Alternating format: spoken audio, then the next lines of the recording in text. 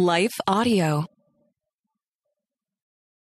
We have to really challenge the way we think about submission because at bottom, it really is about love. And I think most women who cringe on the other side, who cringe even in Christian circles at the idea of submission, oftentimes that is rooted in fear. And they got good reason to be afraid because there's some jokers out here. So, I mean, I get why there's fear. But ultimately, what we are entrusting ourselves to is God's word and God's love for us. You are listening to Real Relationship Talk, a podcast helping married and pre-married couples build lasting love from above. Got problems? Let's solve them. Because real trials need real truth. Now it's time to get in the game with your relationship coach and host, Dana Shea. Let me ask you a question. How connected are you and your marriage or relationship? Does it sometimes feel that there's something standing in the way of the true intimacy you desire? The first step to reconnection is to measure how far you're disconnected. That's why I've created a free tool to help you check your connection. This short 2-minute quiz will assess how present and connected you are and how to deepen your intimacy. Take the quiz at danashe.com/partner quiz. That's DANACHE.com/partner quiz. Well, hey friends, it's Dana Shea, and you are listening to Real Relationship Talk. You all, today we are so blessed to have with us two midwives of culture for grace and truth, Ekemini Uwan and Dr. Christina Edmonson of the highly acclaimed and award-winning Truth Table podcast. You guys, I have been listening to their podcast for a couple of years, and when Hannah, who's our podcast editor, reached out to tell me that we were going to have them on the show, I could barely contain my excitement. So excited to have them here today. You just do not understand. Truth Table is the go-to podcast in the Black Christian community, and it has even been featured on Grammy award-winning hip-hop artist Lecrae's album, All Things Work Together. Let me tell you a little bit about these two amazing women. Ekemini and Christina share their much-needed perspectives on politics, race, culture, entertainment, gender, relationships, marriage. They do it all, and they do it through an accessible yet robust Christian theological framework. These ladies know what they are talking about. I love not only the podcast episode that we are about to present to you today in this conversation, but every conversation that I have heard these ladies on, they know their stuff. They are well educated, well researched, and well experienced. Ekemini is a public theologian who is also a contributing writer for Hallmark's Mahogany brand, which is really my favorite brand of greeting cards. And Christianity Today named her among 10 new or lesser-known female theologians worth knowing.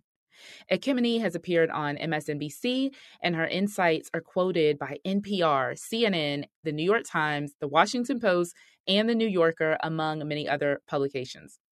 Ekemini is single, and so she's going to talk with us today on her perspective about living single. In the book, which is also called Truth Table, she writes a chapter called Hidden in Plain Sight, A Single Black Woman's Manifesto. I have not been single for 25 years almost, and I learned from just her insights on what it is like to be single. So Dr. Christina actually holds a PhD in counseling psychology, a master's degree in family therapy, and a bachelor's degree in sociology. She speaks and writes on leadership development, anti-racism, and mental health issues.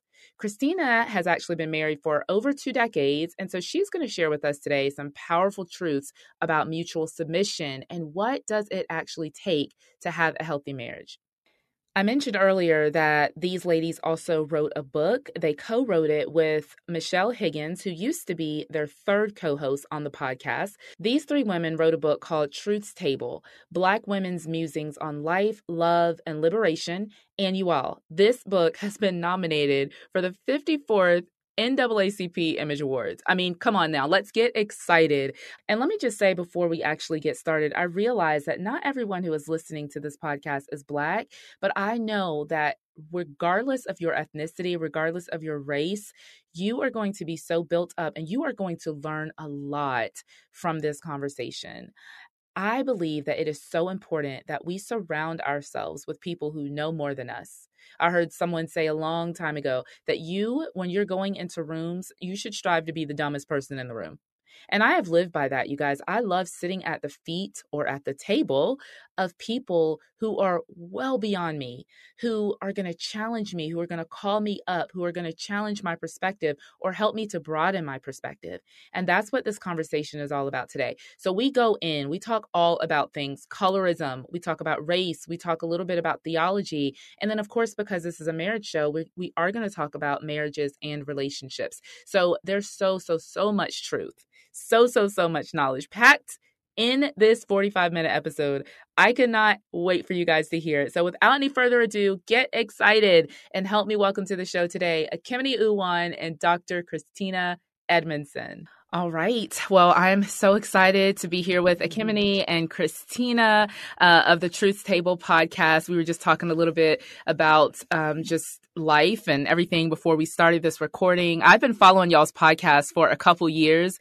And one of the things that really stood out to me about your podcast is just, I can tell that y'all have a genuine friendship.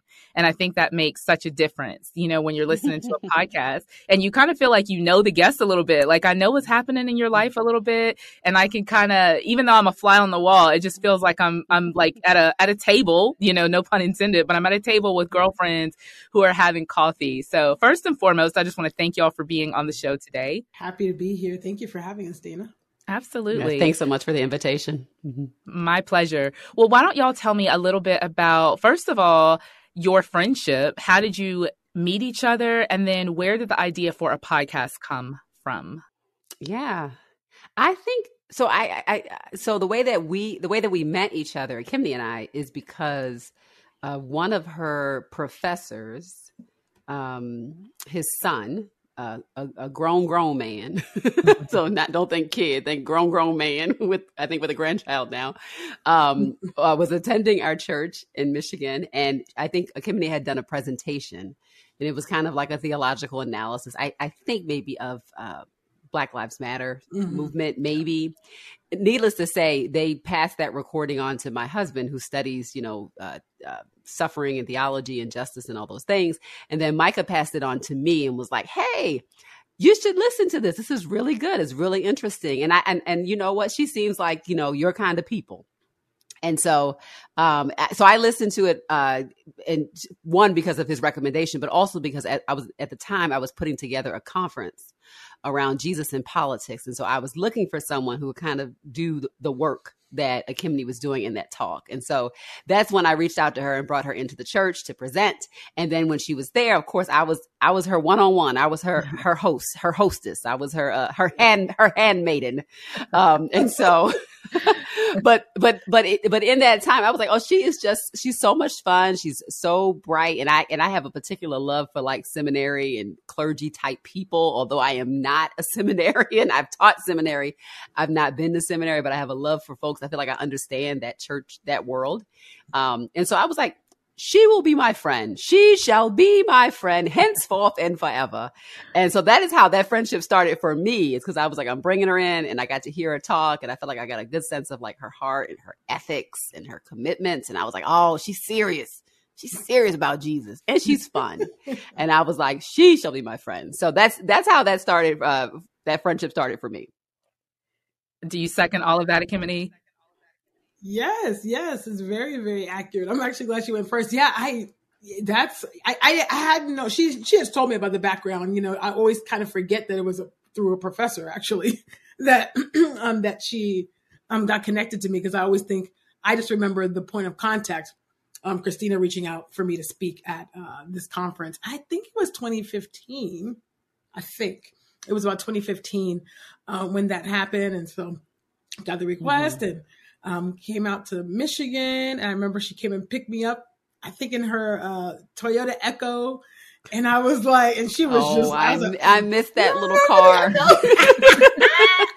the Echo, just very humble, very wise, smart, sharp as a tack. So I was like, this woman knows a lot of things. I was like, she knows a lot of things. I was like, golly, she's a Wikipedia. She's really smart. It's like going, I do my presentation and whatnot, and and Christina's doing her thing, handling and facilitating and getting some people together who are cutting up. And I was like, this is my kind of people. After that, we go to lunch, me, her, and Micah, and we just, fast friends. You would think I've known these people for about 10 years, I guess we are going to be going on 10 soon, but, but really, it really felt very much like an instant, connection. And, and so we didn't want to leave, but had to go, and we went back at this time, to Philly, and then Christina, called me and would text and call. So she's calling. Oh, okay. I wonder what she's calling about. Let me. I said she's my friend now. That's right. That's right. What's this about? And she just kind of kept pursuing me in that way, because this kind of world can be really transactional, honestly, and so you don't always know, what you do have a bit of a guard up, to some degree, but she was just. Has been such a wonderful, wonderful, wonderful blessing to me. I just thank God, for her friendship. It's helped me, shaped me, molded me in so many ways. I've grown, healed by leaps and bounds because of her friendship, and so I'm grateful. Feels very Jonathan and David-esque. So I thank God for my friend, Christina. Yes, it's definitely very frickin' frat. I love that. Very. Thelma and Louise. It's shenanigans and shenanigans. Yeah. Shenanigans.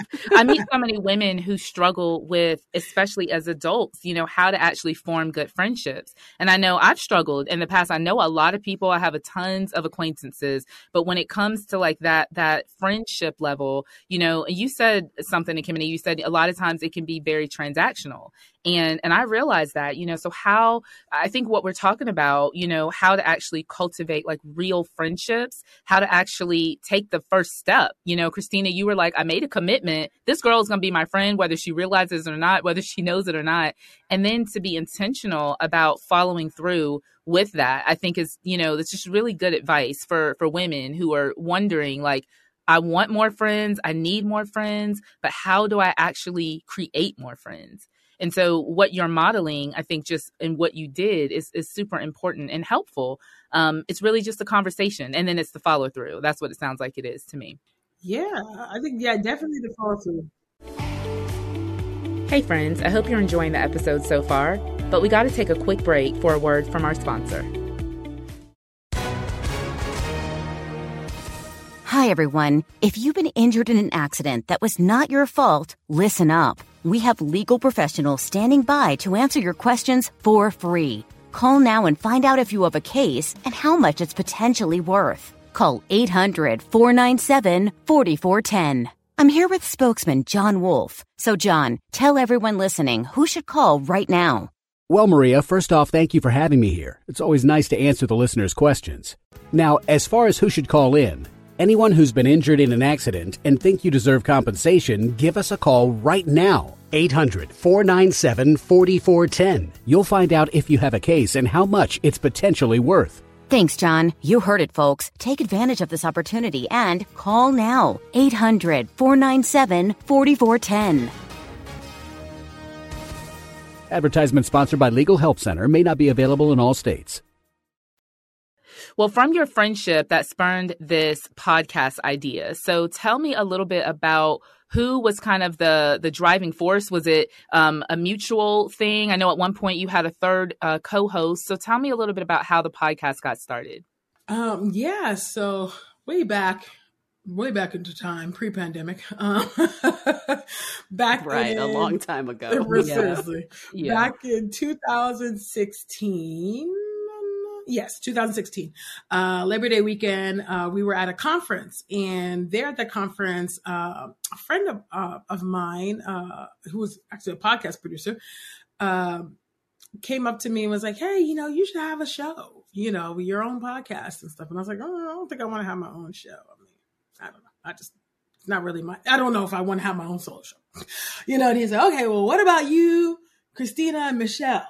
And I was like, that might could work. I was like, because we had just started a group chat earlier that year. Let's just call it spring of 2016, right?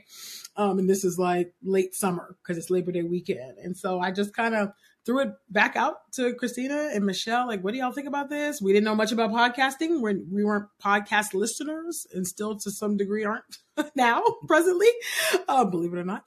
And so anyway, we all prayed about it and just felt like, okay, let's do this. And so the brainstorming started in our group chat about what we're going to call ourselves, what we talk about, what we're going to do. And honestly, and that's how Truth Table was formed. And so we launched in March 2017. And so we have just started our 7th season, y'all. So by God's grace, the Lord has kept the table going.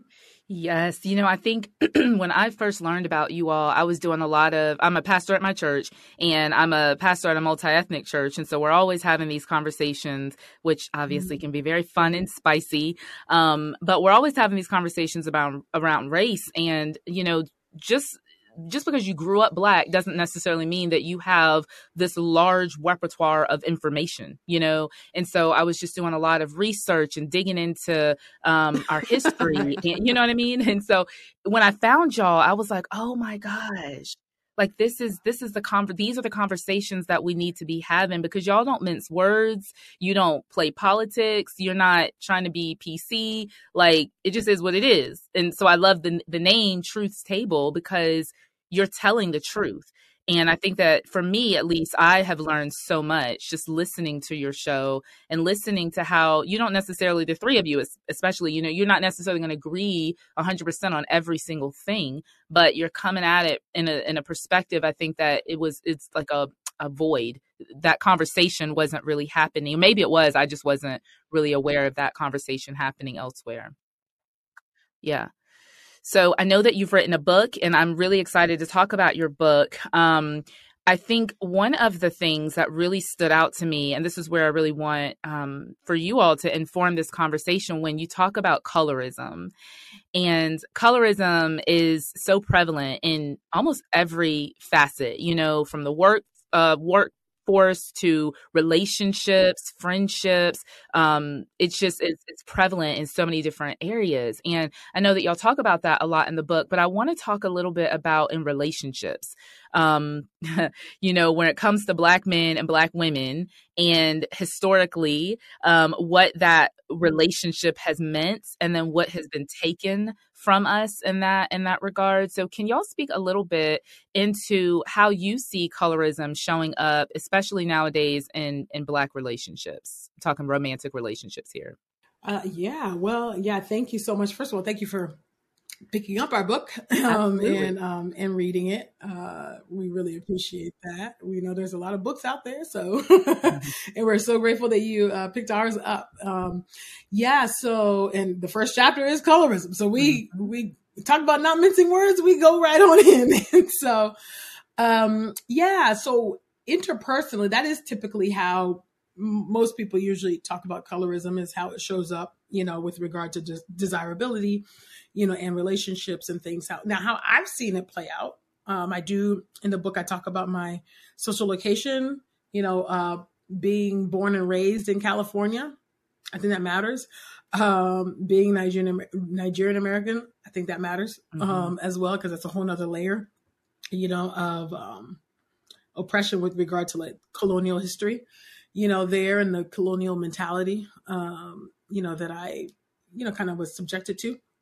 And then just being in California where, how can I say, there is colorism is pretty rife, out there. And you're talking about being an adolescent coming of age during the video girl era. And, where you just see beautiful women, but, light skin, curly hair, long hair, yaki, whatever the look was back then. All of that actually back then is what you saw projected, right? And this is back when videos mattered. Music videos actually mattered. So we were on pins and needles waiting for whoever our favorite artist was, their video, right? That's just how it went. This is before Spotify, this is before Apple Music, before before YouTube too, kind of, sort of. Yeah. So dating myself here, but this is the truth. Oh, right. And so that 106 in Park. You're talking about 106 in Park. Teen Summit and the Jukebox Network. We're talking about back in the day. Yes, TRL. Right. Remember this? When Yes. MTV used to play music videos. We want to put it in the right time. Put it in context, Ekemini. Context. You're right. So that was the time, y'all. That was the time, right? So when we used to pick up, Essence and actually go and pick it, so, letting y'all know, I'm an exennial out here. But yeah, so that was the context, right? And so being there in California, and I'm in Southern California at this point, right? And so I'm there in Hollywood, right? This is the place that is transmitting who is beautiful, who is desirable, who is, I am right there at the epicenter, of that, if that makes sense. And so I just remember often being overlooked and invisibilized by other Black men because of my dark skin, or there were maybe some guys that I would talk to and we start to have a little bit of interest, and then the interest will fall off. And then I notice, oh, okay, they went with somebody lighter. Their hair is softer than mine or curlier than mine, or, and this is pre-natural hair movement, y'all. This is, I'm just trying to let y'all know where I'm living at the time. And so you just notice those things, and people don't say that. And I think in fairness, I just think that some of the guys don't even know that they were operating from a colorist standpoint or even framework, right? Because I don't think people are always aware of the ways that we've been socialized, because our preferences are indeed socialized. And so those are some of the ways that I've seen it, even into my adulthood, though. Not even just in high school and in college, even in my adulthood, I've noticed that trend too, where it's like, okay, I couldn't be your girlfriend, but this next person who's significantly lighter than me and her hair is curlier than mine, she's your girlfriend now. Oh, she is who you think you're going to marry. I've actually been told that. So, so those are the ways that I've absolutely seen that, with regard to, relationships or desirability, with regard to colorism. Yeah. And Christina, I know, being a lighter skinned person, like, how have you experienced colorism on the negative? Because I think there is a privilege, that comes with having lighter skin. I used to hate to admit that, I'm like, that's not true. That's not, but there is, just like you said, Ekemini, like, we have been socialized into thinking that lighter is better. And even other cultures, we had a foreign exchange student live with us from China for a few years. And her skin was very pale, but she was still like obsessed with like light skin. Like, they bleached their skin, to be even lighter. And I'm like, whoa, like, here she is from a whole nother country, a whole nother culture, still believing that lighter is better. And so, Christina, have you had any negative experiences where it comes to like colorism, as far as you're concerned? So, I think sociologically, I agree with what you're saying, that people don't typically want to own their privileges because there's a sense of shame, right? And if you're a part of a marginalized group, it's sometimes hard for people to admit a privilege on one side and a burden or a marginalization on the other. But all those things can exist in the same pot, right? So I am more than well aware that I experience lighter skin privilege. I'm just super aware of that. That privilege doesn't it doesn't, and the word privilege is kind of a loaded term, but I'm okay saying that out loud. It's not something that I asked for. It's a part of a society that I was born into. And I would even make the case that the lighter skin privilege that I have is a consequence of the enslavement of my ancestors. And so within over 100+ years, I don't have any consensual interracial marriages in my family structure. We don't have Black men who've married white women. I don't have that in my family system, or vice versa. What that means is that my complexion is a byproduct of the forced relationships of the last 250 years in the United States of America. So it is indeed a privilege, but it's a privilege that was granted or given as a consequence of white supremacy and colonialism and the transatlantic slave trade. So it's cemented in this toxicity, right? I also think that there are ways in which our relationships, because of colorism, the relationships between Black women with each other are marred by that resentment, by that privilege, by that confusion. And I would say, if I was to speak about maybe a negative consequence of colorism, so to speak, that I've experienced as a lighter skinned Black woman, is probably negative assumptions about my personality from women who have darker skin than me, and assumptions about what I think about my complexion. So the assumption is that because it is a privileged complexion, that I would want it. And as a child, I always wanted to look like my mother, who is not light-skinned. And my father has light skin. My mother has brown skin. And in my family system, it was very clear from his messaging, implicitly and explicitly, that she was the most beautiful woman in the world, So I grew up in kind of a Iman, Beverly Johnson. They are beautiful, right? And it took me some time to really be able to say, without kind of an internalized sense of guilt because of light skin privilege, that I am grateful for however God has fashioned me. And we can all choose to be in agreement with God about the shade of our skin, whatever that might be, right? The beautiful range of that. And that became really important to me, even more so when I became a parent with children who have slight different variations of skin tone. And I wanted to be careful about what messages I would send to them about their own skin color in a world that's already sending them all kinds of messages about it. Yes, that's so important. I have 4 children, 2 adults, 2 teenagers, and the baby of our family, number 4, is the only brown skinned one in our family. And to be honest, when he was born, first of all, my husband and I were like, oh, like that's a surprise, because we weren't expecting that. We're all the same complexion. And I remember having that thought, literally like, Lord, I hope he doesn't struggle, not because we would do anything, but because he looks different. And I remember when he was like maybe 4 years old, we were sitting on the couch one day watching TV, and just out of nowhere, he said, I don't like my skin color. And my heart broke because I felt like we were so intentional we never talked about skin color because I never wanted it to be a problem. I never wanted him to feel like lighter is better or we thought he was different. So I probably went overboard to never talk about skin color. So I'm like, my goodness, it seeped in somehow. And I'm like, it's those kids at school. Somebody done said something to him at school. Now I'm mad about to go up to the school and pick a fight with these little 4-year-olds, but it started a conversation, and I had to tell him like, mommy loves your skin color. When I see your skin color, what I think about? I think of a warm cup of hot chocolate that's creamy and good. And, I'm trying to tell him all the beautiful things about his coloring, but I was not prepared for that conversation with my 4-year-old, especially because I felt like we were so intentional to make him feel like he's one of us, because of course he is one of us. I don't look at him any different. Obviously I can see with my eyes that his skin shade is different, but I think that it is so pervasive in every facet, and one of the things that you wrote, Christina, in your book, you said that we've seen the DMs, the emails, the conversations from people who think that Christina, or Ekemini, you wrote this, you said that people think Christina is warmer and kinder because she is light, and they see me as mean and cold because I'm dark.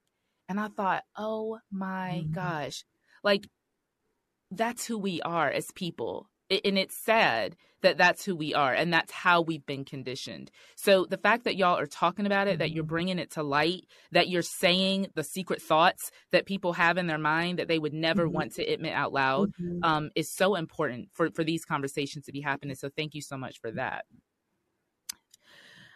So, Christina, I know that your work, as a psychologist, you're a marriage therapist. I love how y'all really talk about the heavy hitting things in the book. You talk about politics, you talk about colorism, you talk about slavery, you talk about that. And then you also talk about relationships. And I know Michelle also was a co-author of the book. Michelle's, history is she's divorced. Ekemini, you're single still. Yes. Okay. I didn't know if anything had changed between now and, when you wrote the book. And then, Christina, you're married. God's at work. God's at work, but he is at work. But yes. And he moves quickly. So, I mean, I didn't know. I was like, before I assume, let me just make sure that things are still the same.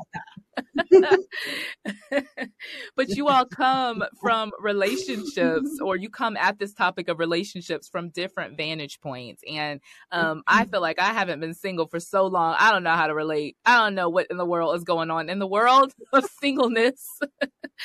But Ekemini, you do. And you've had a lot of experience, obviously, being a highly successful, educated, beautiful, strong Black woman, and navigating the waters of singlehood. And I know a lot of the women that I talk to who are still single, it's not necessarily because some of them still want to be single, but many of them don't. What I've heard is that the pool is so small. It's so limited. And it's like, where are all the good Black brothers out here? So what has been your experience, Ekemini, with just being successful, knowing who you are, not perfect, obviously, but you're on your path, you're in your zone, you're in your lane. Do you have desires to get married?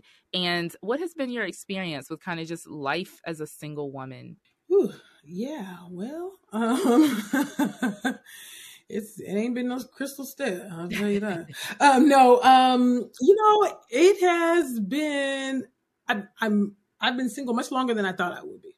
Let's say it that way. I think that because I have visibility, that kind of makes it a bit more complicated, a little bit harder.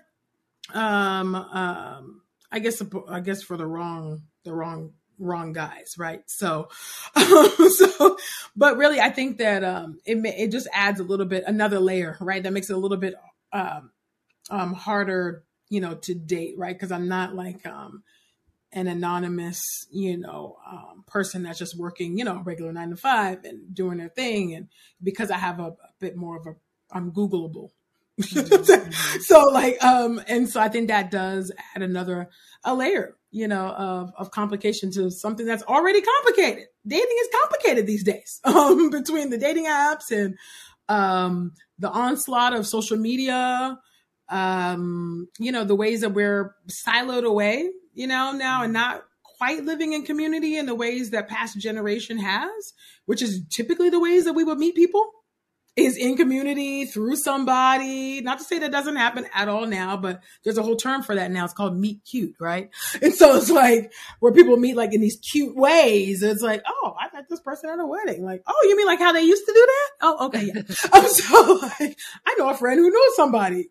Oh, yeah, that's what used to happen. So, which is my preference, right? But I am trying to live it.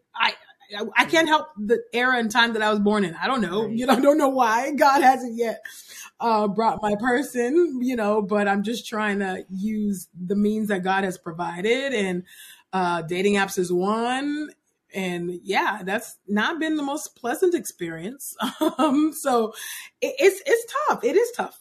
You need somebody that can be secure in who they are and who God has made them to be. Somebody who loves the Lord, truly loves the Lord, goes to church, prays, has a real genuine relationship with the Lord, has integrity, has ethics, somebody who's kind and, expressive and is at least aware, of some of their, traumas and whatnot. You ain't got to be an expert, but at least you're aware you're working on it. You're trying to grow, and somebody that you can grow together with, and that's not easy to find. I don't think that's ever been easy to find, but it seems much more difficult, these days, but it's okay. All it takes is one, I believe God's got a ram in the bush. So, so I keep going. By God's grace, if that makes sense. But it has definitely been difficult for sure. I'm not even gonna lie about that. And I make that pretty plain in the book too. Yeah. Yeah. Well, the thing is, you haven't settled. That's the good news, because I'm sure, I don't know about you personally, but there is the temptation to, be like, okay, well, I'm ready. I'm just going to settle. The fact that you haven't settled, I think, is super inspiring, because you could have settled. And the fact that you're not settling is inspiring and speaks to a lot of single women who like, no, don't settle. Yeah. God will either bring the right person or he won't. But what we're not going to do is settle for somebody who can jack your life all the way up. Yeah. That's right. I didn't wait this long for mediocrity. I didn't wait this long for struggle love now. So I really it can be me and Jesus for the rest of my days. I really will make it. You know what I'm saying? Now I might cry here and there. Poor Christina, I'm going to keep on crying in her ear, but I will make it, but yeah, I mean, I can't settle. I come too far by faith. Not going to settle, not willing, to do that. But yeah, if I wanted to be married, I'm sure I could have been married. I mean, sure. If I really wanted to just get a man and like build a bear, if I really wanted to try to, make me a man, I mean, I'm sure I could have, and many have tried, and failed, and I don't want that. I've seen that. And it just goes, this thing is not by force, it's by grace. So either God will do it or God won't do it. And I am determined to be content with what God has for me and when God has it for me. Yes. I love that. Christina, I love so much about what you wrote about marriage. I mean, obviously that's kind of like my wheelhouse. That's my zone.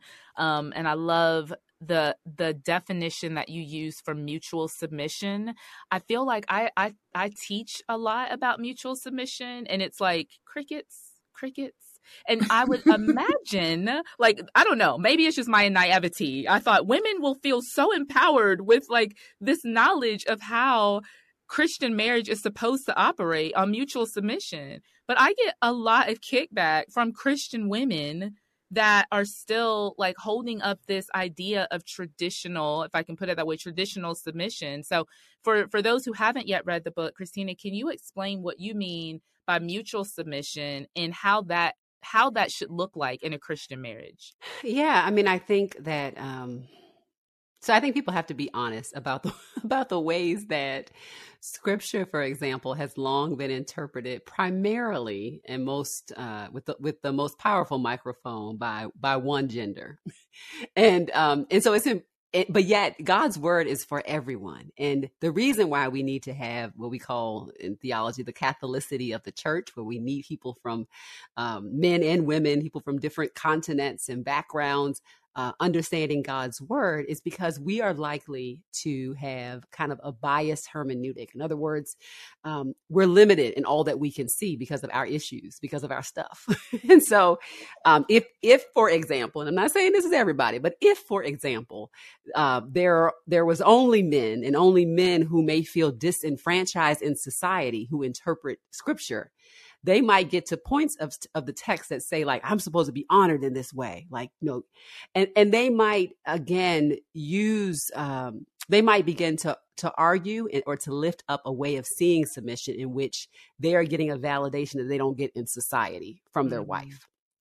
And I would say that we all have a temptation to have those kind of self-serving hermeneutics. All of us are tempted to do that. Some of us don't have microphones. So our destructive impact is not quite as pervasive, but I think some of us do have microphones. And so that particular way of seeing the text and that overemphasis of it does have consequences. I mean, it shapes traditions and denominations and local churches, et cetera.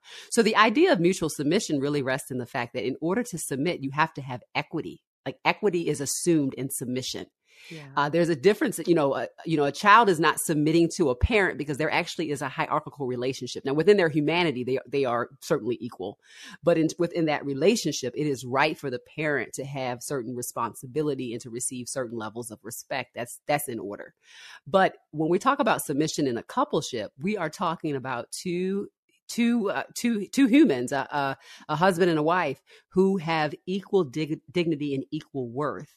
And that is why it is powerful when an equal says, I'm going to lay down my preference for you in this moment.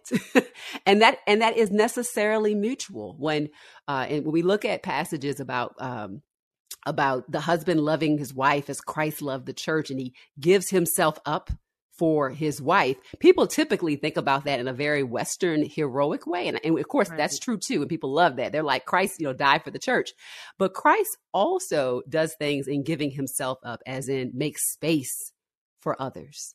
makes space for others to speak, is in solidarity with others, uplifts others' platforms and opinions and thoughts and experiences. And so there are many men who I've met who are like, yes, I don't have any problem dying for my wife. In other words, taking a bullet for my wife, but I'm not willing to delay my sense of gratification in order to hear her opinion. Well, I would say that you are not loving your wife like Christ loves the church, because you can take a bullet, but you can't be quiet. Whoa. So we have to really challenge the way we think about submission, because at bottom, it really is about love. And I think most women who cringe on the other side, who cringe even in Christian circles at the idea of submission, oftentimes that is rooted in fear. And they got good reason to be afraid, because there's some jokers out here. Oh, yeah. So, I mean, I get why there's fear, but ultimately what we are entrusting ourselves to is God's word and God's love for us. And those men that we are submitting to and the husbands who are mutually submitting to their wives, ultimately, we are doing this as an expression of worship to our God and seeking to love that person richly and fully. And again, it's a sanctifying process. I mean, I like to get my way. I feel like I'm quite reasonable. And oftentimes I'm like, I think I'm spot on about this.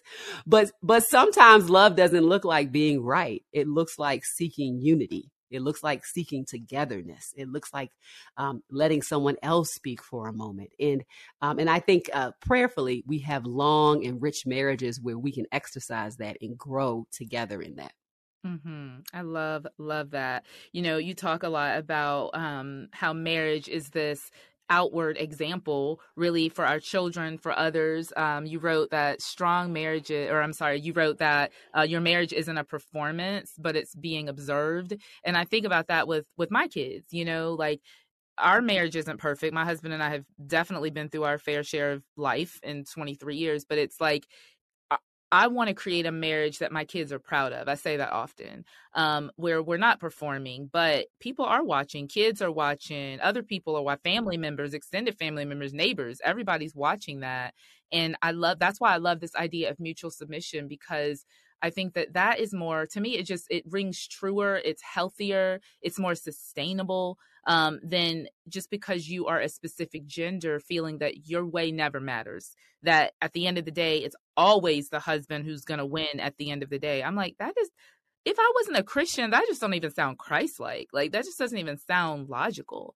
So I just want others, and I hope that people can really uplift this whole idea of mutual submission, because to me, that is Christ-like. That is how Jesus operated in this world. And so I just really appreciate you bringing that to light. And I hope that you'll continue to shout that from the rooftops so that people can know that that's the better way. Even for men or someone who might be listening to this right now and say like, no, the husband is the head of the wife. I would encourage them to think about what even headship means in the context of that scripture. And that ultimately the goal is not CEO. We again, Western hierarchy. What if that example is really talking about a body that is supposed to come together in oneness versus a hierarchy? Yes. And so again, I think we have to really lean in and ask the Holy Spirit to give us a love and tenderness in which to interpret these texts, because at the end of the day, the purpose is love, which again can feel burdensome at times, but I do think we have to challenge some of our interpretations. And then I would also say this for men, this idea that you always have the right answer, or like you're supposed to have it all together. That's actually really unfair. Yeah. That's an unfair burden to put on men. And I think there is a way of thinking about leadership, and that's fine if people think of their husband as the leader in their home, could be a term of honor and endearment. But every good leader knows that they don't have all the answers. Right. Every good leader is like, I have a fabulous team of people who are better at the things than I am. And so I want to yield to and submit to, and I want to fan the flame, and I want to create platform for this person who does this so, so well. I had a good friend who came from an accounting background, and when she got married, they had a particular view of submission and authority and headship and all the things. And her husband was like, give me all the checkbooks and everything, and I'm going to handle it. Well, he comes out of like a completely different background. And so it went terribly. It was really bad. And one day he came to her and was like, I really think you called to manage this. And it was like, obviously. After he then jacked it up, he's like, okay, now it's your turn. I know, but he was told by his church, this is what he's supposed to do. Exactly. Right. Exactly. Wow. Yeah. I want to just say one more thing about the marriage thing. Marriage is, I call it God's tricky little discipleship plan for us, because people get married. They think they're getting married for love and, companionship. And that's great. That's wonderful. However, you are going to have to learn how to forgive, how to die to yourself. One of the most scary prayers that you can ever pray is, Lord, teach me unconditional love. Because God's like, I've got just the plan, and you're going to have to go through a lot of forgiveness and all of that. And you wrote in the book, you said strong marriages are where ego, unresolved trauma, and unforgiveness go to die. I'm like, I got to put that up somewhere. I don't know where I'm gonna put it, but that is such a great quote. Tell us a little bit about the unresolved trauma. How does unresolved trauma die in marriage? Well, it dies in good marriages. Now, in unhealthy marriages, it's going to run the show. And I often say, if you don't deal with your trauma is going to deal with you. Yeah. It's definitely will not be ignored. It's going to bubble out of your body. It's going to impact your nervous system. It's going to impact your organs. It's going to impact the way that you see other people. You're going to see your spouse through the lens of your trauma, and one that's not fair to them, and that's not healthy for you either. And so in good marriages, we are often blessed with the painful business of having mirrors put up in front of our faces day to day, all the time. Children do this too. When you have kids as well, they start to show you kind of who you are as well, like what your issues are. Like, oh, I don't like that in my kid. Oh, because that's like me. I don't like the thing that I don't like in me in my kid as well. And I think the same thing happens certainly in marriage, is that, from kind of a classic psychology background, I mean, our relationships are our opportunity to redo previous harmful relationships. And so we are it's kind of an opportunity to get a do-over. But if we're not consciously aware of that, we might be demanding something of our spouse that's really not their debt to pay to us, right? We might be operating in ways that have a defensiveness or an avoidance because we haven't actually named and reconciled those issues.